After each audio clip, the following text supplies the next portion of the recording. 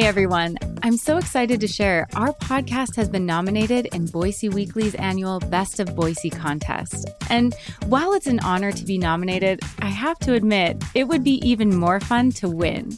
If we've helped you connect to the city you love, go to the link in the show notes to vote for us by May 23rd. Thanks, Boise.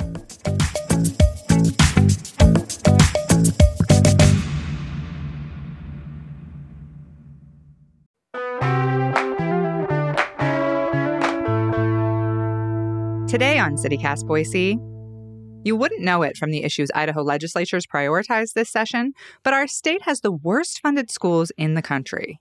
Becca Saransky from the Idaho Statesman is here to give us the rundown on why our schools are falling apart, despite our state's huge surplus.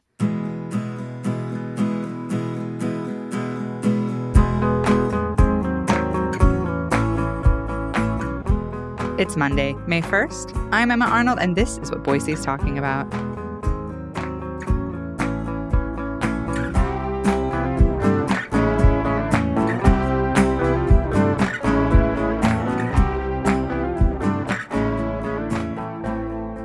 Hi, Becca. Welcome to CityCast Boise. Hi, thank you for having me. So take us to the town of Bonners Ferry in Boundary County, to Valley View Elementary in North Idaho, where your story was centered. What did you see and hear when you first visited the school? So when we first arrived at Valley View Elementary, it was a Monday afternoon. We were greeted by the head of maintenance there, who handed us this written document of 8 or 9 pages that listed all of the issues in the school. They included cracks in the wall, leaks coming through the ceiling, issues with bathrooms, safety issues, and he really walked us through and showed us what all of these issues look like. We saw kindergarten students who their building is across the street from the main campus, and the whole school is made up of 6 buildings, and they were having to walk back and forth across the street multiple times a day to get to breakfast and lunch or their elective classes like the library or gym. 8 or 9 pages that's so many issues. And I read in your story, like, they're having issues with their septic system, with their HVAC stuff. It's cold in the winter inside even, and hot in the summer. So like lots and lots of issues. And they have, like you said, like this very limited budget to try and build extra space for these extra kids. And this must play out on a daily basis for these kids. Yeah. When we were there, it was cold, and we saw a lot of kids who kept their jackets on and their snow pants on during the day. We heard from teachers who said the heating is just, inefficient and it's inconsistent. So sometimes they have to either run it at full blast because the walls aren't insulated at all. And in the minute they turn it off, it gets, immediately really cold again. So I think it's pretty difficult for them. And it's the same we heard in the summer where it just gets up to, 85 degrees in the classroom by 10 a.m. 85. I can't imagine trying to teach a classroom full of 80 kids in 85 degrees, that are just sweating and fanning themselves and trying to just survive that. Seems like a very harsh learning condition. Yeah. And that's what we heard from teachers too. It's just kind of a struggle to get kids to pay attention when they're just really uncomfortable. So there are these 2 years that were very important in the story of schools falling apart, 1993 and 2005. Tell me what happened in both of those years and how they connect to now. Yeah, so 1993 was the last year that a statewide school facilities assessment was done. They went into every school building and assessed its condition. Then the last time that was followed up upon was in 1999 when officials looked at the 71 buildings that were in the worst condition, and they found that the 53 that were still being used were even worse condition in 1999. And then in 2005, the Supreme Court had essentially ruled that the legislature needed to do something to adequately fund school facilities. They said the current system was not constitutional, but they basically left it up to lawmakers. They said they couldn't prescribe specific solutions, and it was lawmakers' responsibility to act. And did they act? Did they do something? Like what ended up happening? So lawmakers did make some changes, over the course of the past few decades. They, created this program where if school districts had, some kind of safety hazard, they could apply for a state loan, and that but essentially required the district to run another bond. And then if that failed, the state could impose a tax on the taxpayers.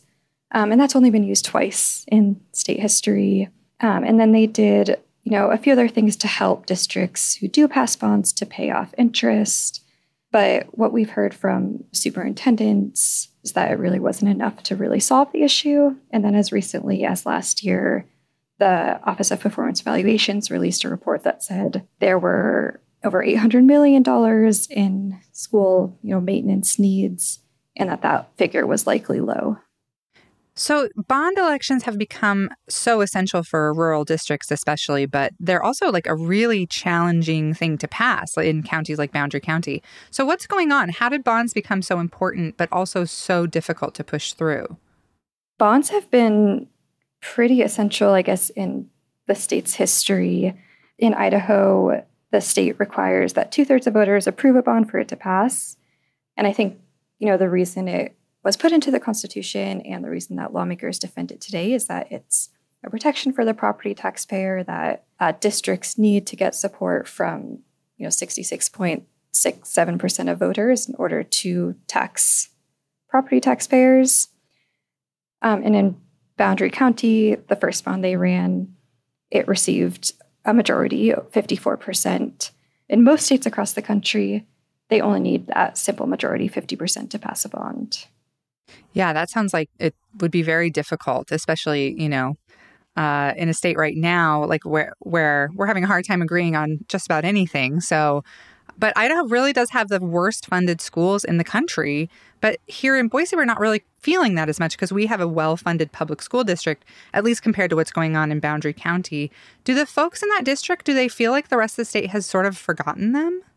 Yeah, I think that's definitely an issue in having some inequity between districts. Boise has a lot more taxpayers, and each individual person doesn't bear as much of a burden as they would in Boundary County.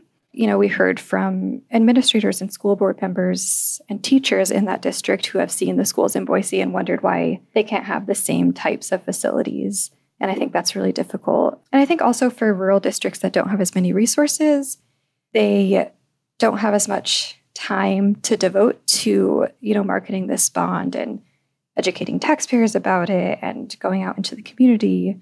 And I think that's, the Boise School District is much bigger and has much more resources. So I think they're better able to do that in some cases.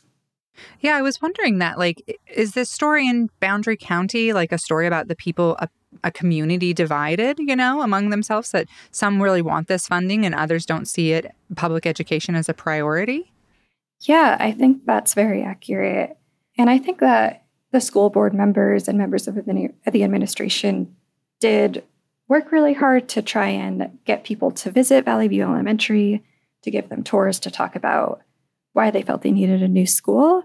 But they said a lot of people didn't really take advantage of that. They, only had a handful of people who came to their information sessions, and it was hard to get more people on board. And then, I think there's part of their community is older and might not have kids in school. So they might not feel like it's their responsibility, or taxpayers feel like they can't afford this with inflation and, struggling with other costs. And then there's, a community that homeschools, or, a separate community that doesn't use the public schools. So I think people have a lot of different reasons for not supporting the bond. But I think it's really difficult in that community to get, that 2/3 supermajority. Yeah, this whole thing seems really inequitable. Like there's this rural-urban divide, and it's so stark. How did this come about? How did it become so stark in Idaho education, at least in Boundary County? I think that Boundary County has really always struggled to pass bonds and to get funding for their facilities back since, the late 80s. They had tried to pass a bond several times to get a new high school built. They had to resort temporarily to double shifting. So some students would go to school in the morning, some students would go to school in the afternoon because they were so overcrowded and they couldn't pass a bond to get a new school built. So I think in Boundary County and in a lot of these rural areas, this isn't necessarily a new issue, but it's something that they're having to continue to deal with. And as the years go on, their buildings are in worse and worse condition, and they're not able to repair or replace them. I'm wondering what this looks like for the community. It seems like you would be just bleeding young families, like, is that true? Are they losing a lot of young families? Because it seems like young adults would feel like, I grew up here. I'm not going to raise my kids here. Yeah, I think it's a combination. I think a lot of people feel, really close to the community. They love Bonners Ferry and Boundary County, and they want to make it better. They don't want to leave. And then I think there are also some people who, especially kids who are growing up now, who say, I don't want to live here because of what's going on. A lot of the teachers that we talked to said, they want to stay. They want to keep fighting for their schools. What's the overall feeling like at this school? I would imagine it kind of maybe feels a little hopeless. Yeah, I think there's a lot of hopelessness. There's a lot of feeling just left behind. A lot of teachers, I think, feel, sad for their students. They really do the best they can. They decorate the walls. We sat in on a few classrooms where they are trying to make learning fun. They play games and have hopscotch in their rooms. But I think that they and the school board and administrators kind of feel hopeless about what's happening at Valley View and how this will and is impacting students. So what's next for your reporting on this story? Are there more schools that tell a similar tale of neglect and needing funds like this? Yes. So I've talked to a bunch of superintendents around the state, and a lot of them have identified, a pretty similar tale where they have varying issues with their schools, whether that's the bathrooms or I think a lot of them have identified accessibility issues. Or insulation, no AC. So for our reporting, we want to hear more from communities across the state. So we've put out kind of a call out where we're asking people across the state, teachers, students, community members, anyone who has experience with the schools, to fill it out and tell us about the conditions in their schools and how it's impacting them. Well, we'll include a link to that call out in our show notes so that people can get you some answers. And we are really interested to see where this story goes. As a mom with 3 kids in the Idaho school system, really, really appreciate you doing such a deep dive on all of this. Yeah, thank you so much for having me.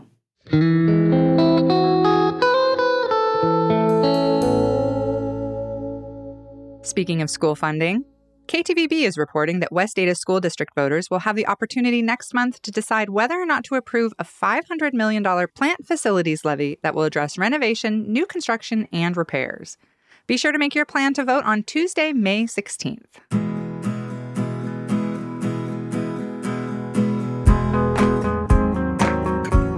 That's all for today here on CityCast Boise. If you enjoyed the show, why not tell a friend? Leave us a review and subscribe to our Hey Boise newsletter. We'll be back tomorrow morning with a Hater's Guide to Boise, Part 2. Bye.